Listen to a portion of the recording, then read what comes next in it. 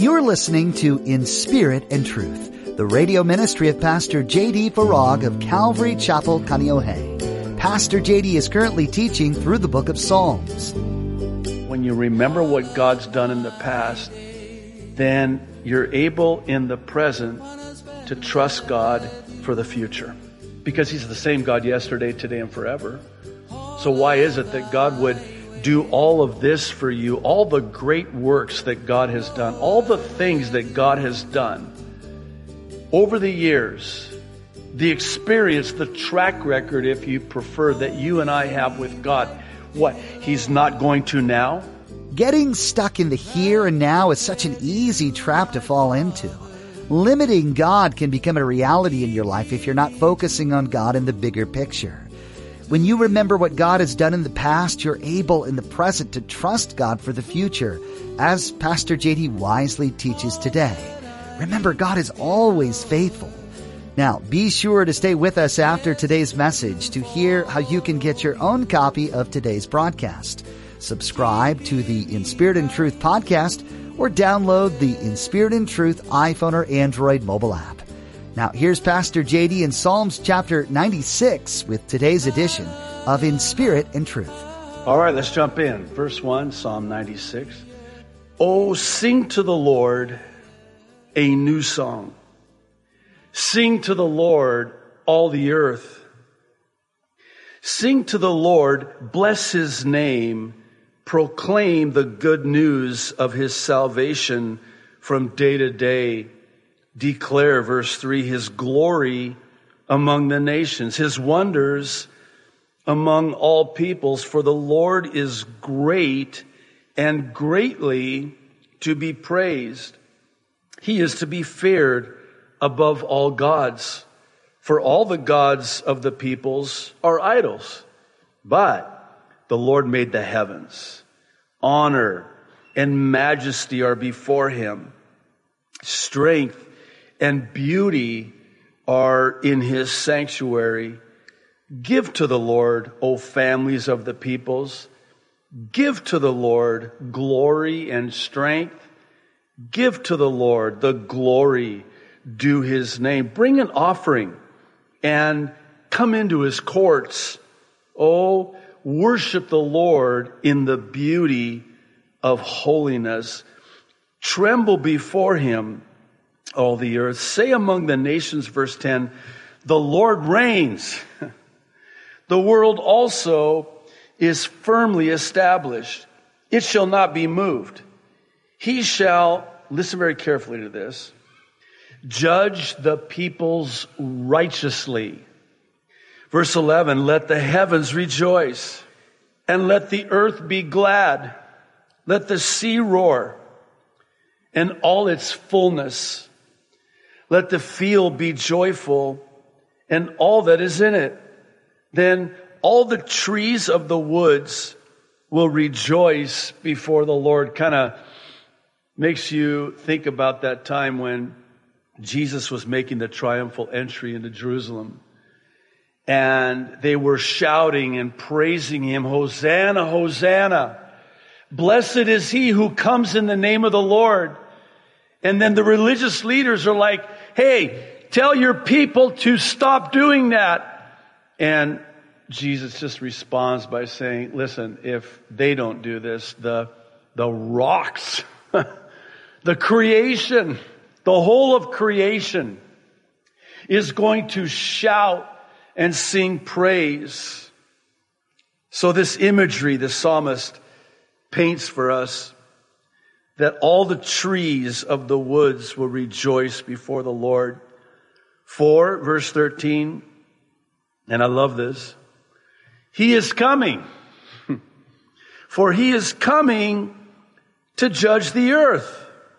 He shall judge the world with righteousness and the peoples with His truth.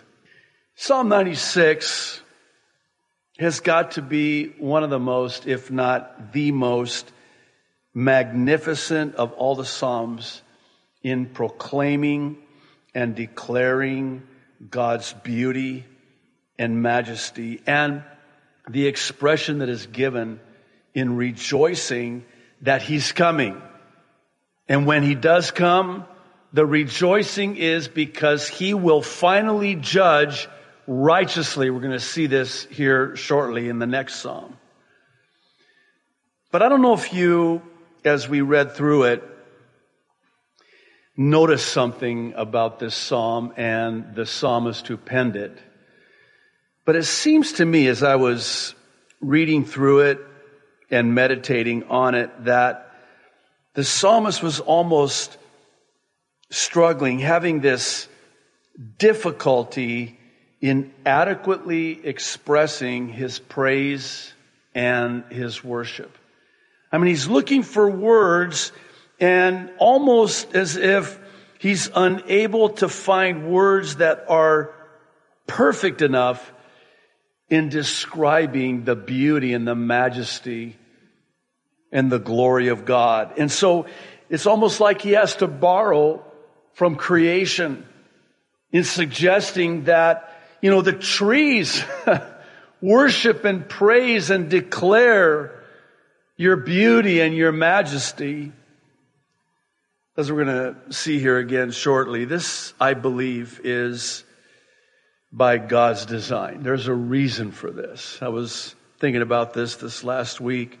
You've ever had those times when, your heart is so full, you're so grateful, you're so thankful, and you just find yourself almost with this spontaneous in the sense that the Holy Spirit is leading it and prompting it, where you just want to give expression to the praise that is in your heart for God, the thanksgiving, where you just want to express and communicate to God just how thankful you are. All the glory due His name. And the English language, as faulty as it is, does not even come close to describing all that is in your heart. This gratitude, this appreciation, this awe and thanks that you have for God and all that He has done. We're going to talk about this actually in the context of our Philippians study in chapter 4, verses 6 and 7 on Sunday, a passage of Scripture that I've been very much looking forward to teaching on. It's actually been a life verse for me as a believer who still struggles with worry and anxiety. And that's what that is all about, where Paul says to not worry about anything. Worry about nothing. Do not be anxious. And it's really strong. I don't want to preach Sunday's sermon now, but I think it's apropos for what we're looking at here in the Psalms. It's really emphatic in the original. It's don't worry. It's a command. Don't worry. Don't even worry about a single thing. Not one thing. Don't worry. And then Paul, by the Spirit, explains how it is that we can overcome worry and fear and anxiety. And one of the ways is, spoiler alert, it's to thank God for anything. To think back to all those times when God, sometimes the 11th hour, just pulled through and delivered you from all of your fears. Whatever the situation was, as perilous as it seemed, God was always faithful. He never left you. He will never leave you. He will never forsake you.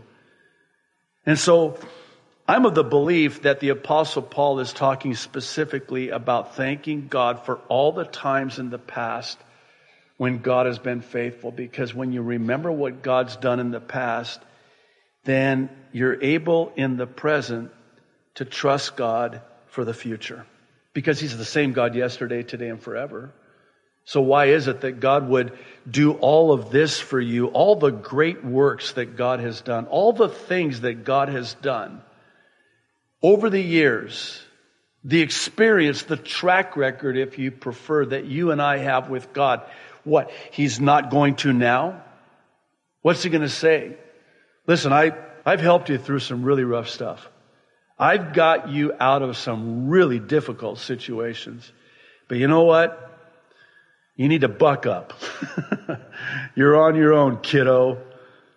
You need to figure this out. I've done my part.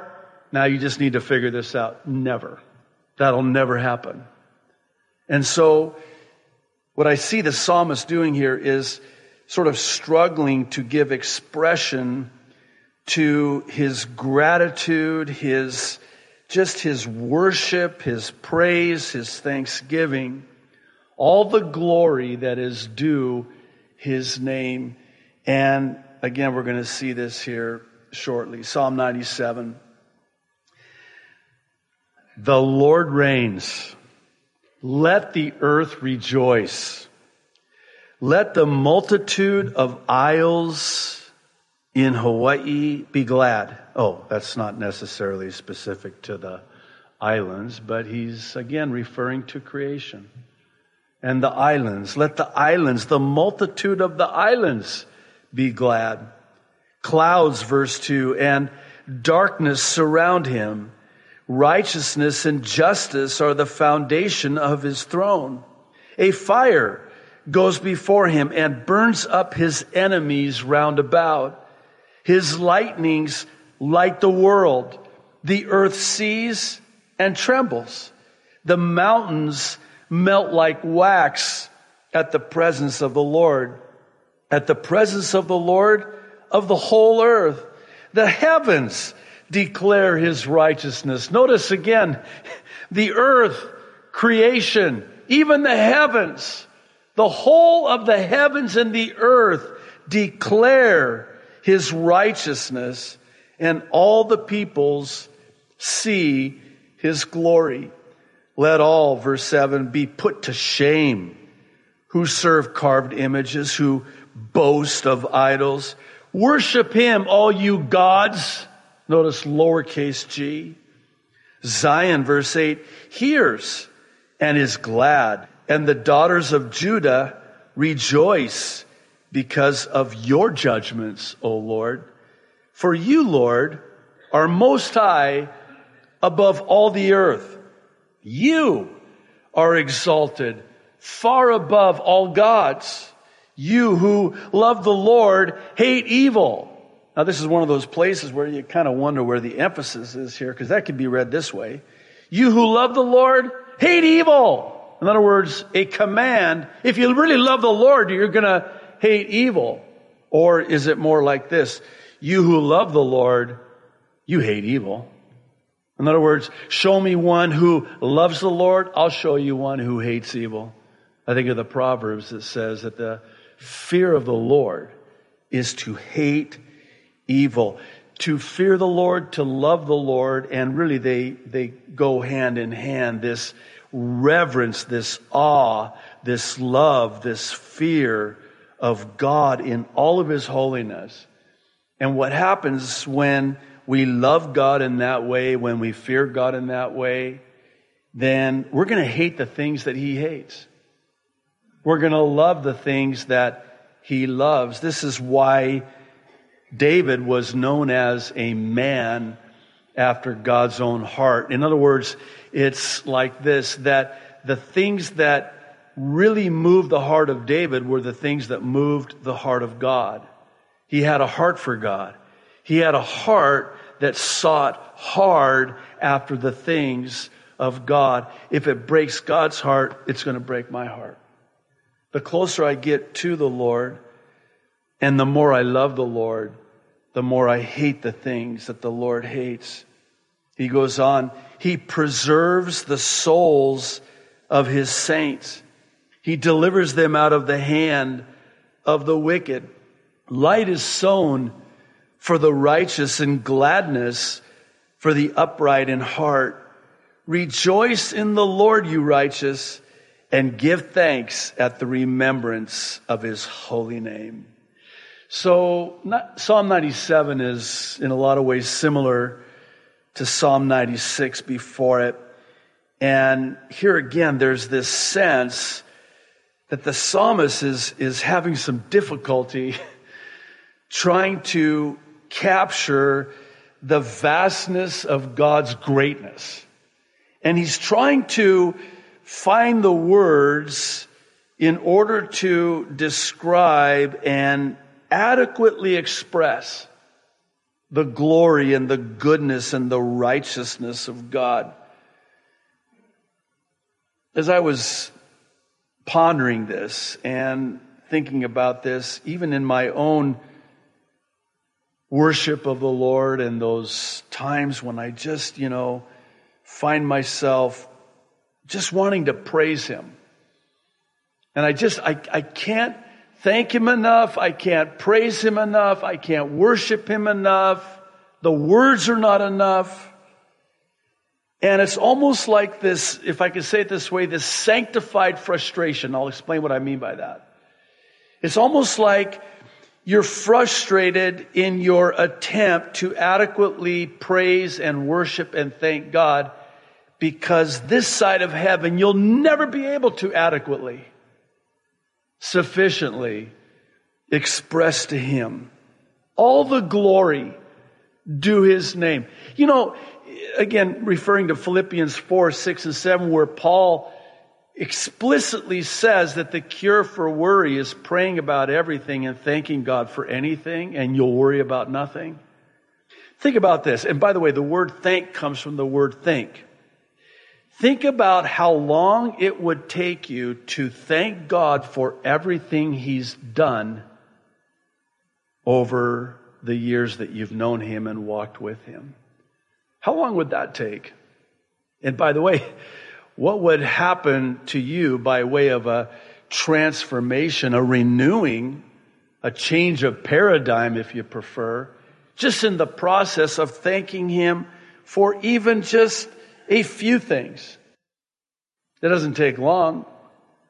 I think of it this way. It's often said this way. I just heard it today on the radio about thanking God and how we complain that we, have a flat tire. We complain about a flat tire. Well, wait a minute. You should be so thankful that you have a car to have a flat tire on. No, think about that. What is it about us in our sin nature, innate within us, is this proclivity to always think about the negative side of what's happening in our lives. And not to just be thankful for even little things. Sometimes I'll find myself thanking God for just, I have hands, I have feet, I can walk, I'm healthy, relatively speaking. We all have our health issues, but I just thank God for all of these things. And when you do that, then your mind now is focusing on all the things you have to be thankful for. And now your mind cannot think on those things that worry you and trouble your heart. You know that research has found that when we praise and worship God and even thank God, it has this calming effect. It releases these, endorphins and dopamine and serotonin, all these feel-good hormones that God has given us. And it's almost like a spiritual sedative, maybe an anesthetic, if you will, where it just calms us and settles us and centers us and anchors us in Him. It does us good to worship the Lord. Never see it like this. God saying, you need to worship me because I'm worthy of all of your praise. No, it is good to praise the Lord. Good for who? Oh, it's good for you. It does good for you. It will be good for you to praise the Lord because of the good that it does in you. But to me, it seems that this, again, sanctified frustration is a much needed reminder that God created us for eternity, which, by the way, this is what we will be doing for all of eternity. It's not all we're going to be doing. But just think of it this way, if you can get your mind around this, for 1 trillion years, 1 trillion years, we will be able to adequately, perfectly, in glory, in perfection, worship Him. And it's going to be nothing like what we see now through a glass, dimly, blurry, darkly.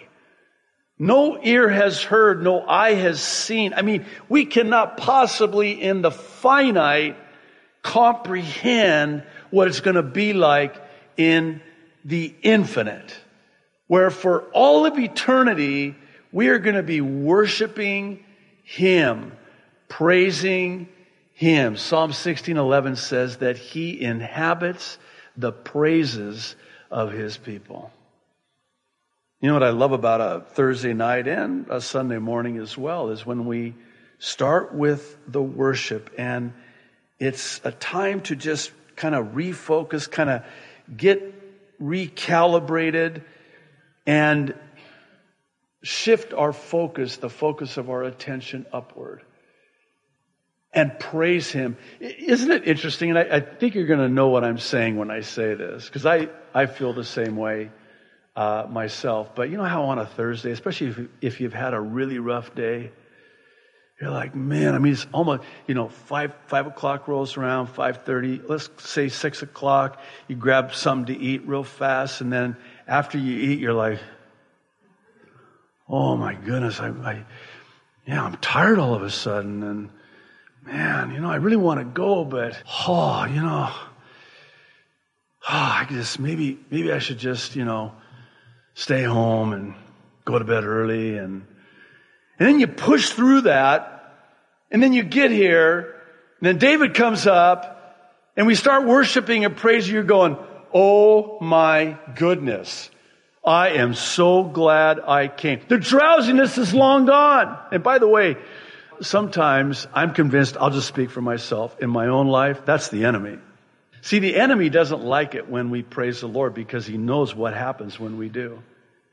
He knows that God inhabits the praises of His people, the worship, all the glory due His name.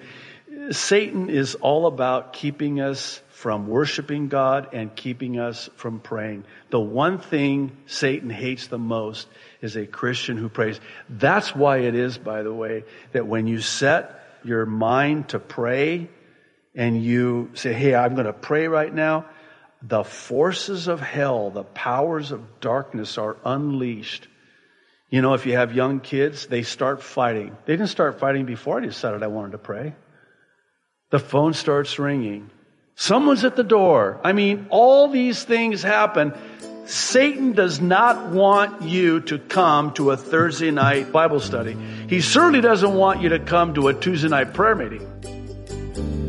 Thanks for taking the time to listen today to In Spirit and Truth. Pastor J.D. has been taking us through the book of Psalms, detailing the author's messages of hope and pain, joy and sorrow. You may have found today that you identified with the sentiments expressed in today's passage. And if that's the case, we encourage you to explore more. Dive into the Word yourself and ask God to reveal additional love and personal truth that He knows you need to hear today. If you'd like to hear more of Pastor J.D.'s teachings in Psalms 2, you can find them online at inspiritandtruthradio.com. Are you a part of a community of believers? If you haven't yet found a church that you can call home, we'd like to urge you to remedy that soon. A church family can be a source of support, a cheering squad, and most importantly, a group of faithful prayer warriors. This is also a place you can give of your unique talents in support of others as well. If you're in the Kaneohe area, you have a standing invitation to be part of our family of believers. Come join Calvary Chapel Kaneohe on Sundays and Thursdays for a time of worship, fellowship, and in-depth Bible study with Pastor J.D. You can find out more at our website, inspiritandtruthradio.com. There's a lot to discover at our website, including a link to our mobile app, social media pages, and Pastor J.D.'s Mid-East prophecy updates. That website, one more time, is inspiritandtruthradio.com. That's all we have for today. Join us next time to continue learning from the book of Psalms, right here on In Spirit and Truth.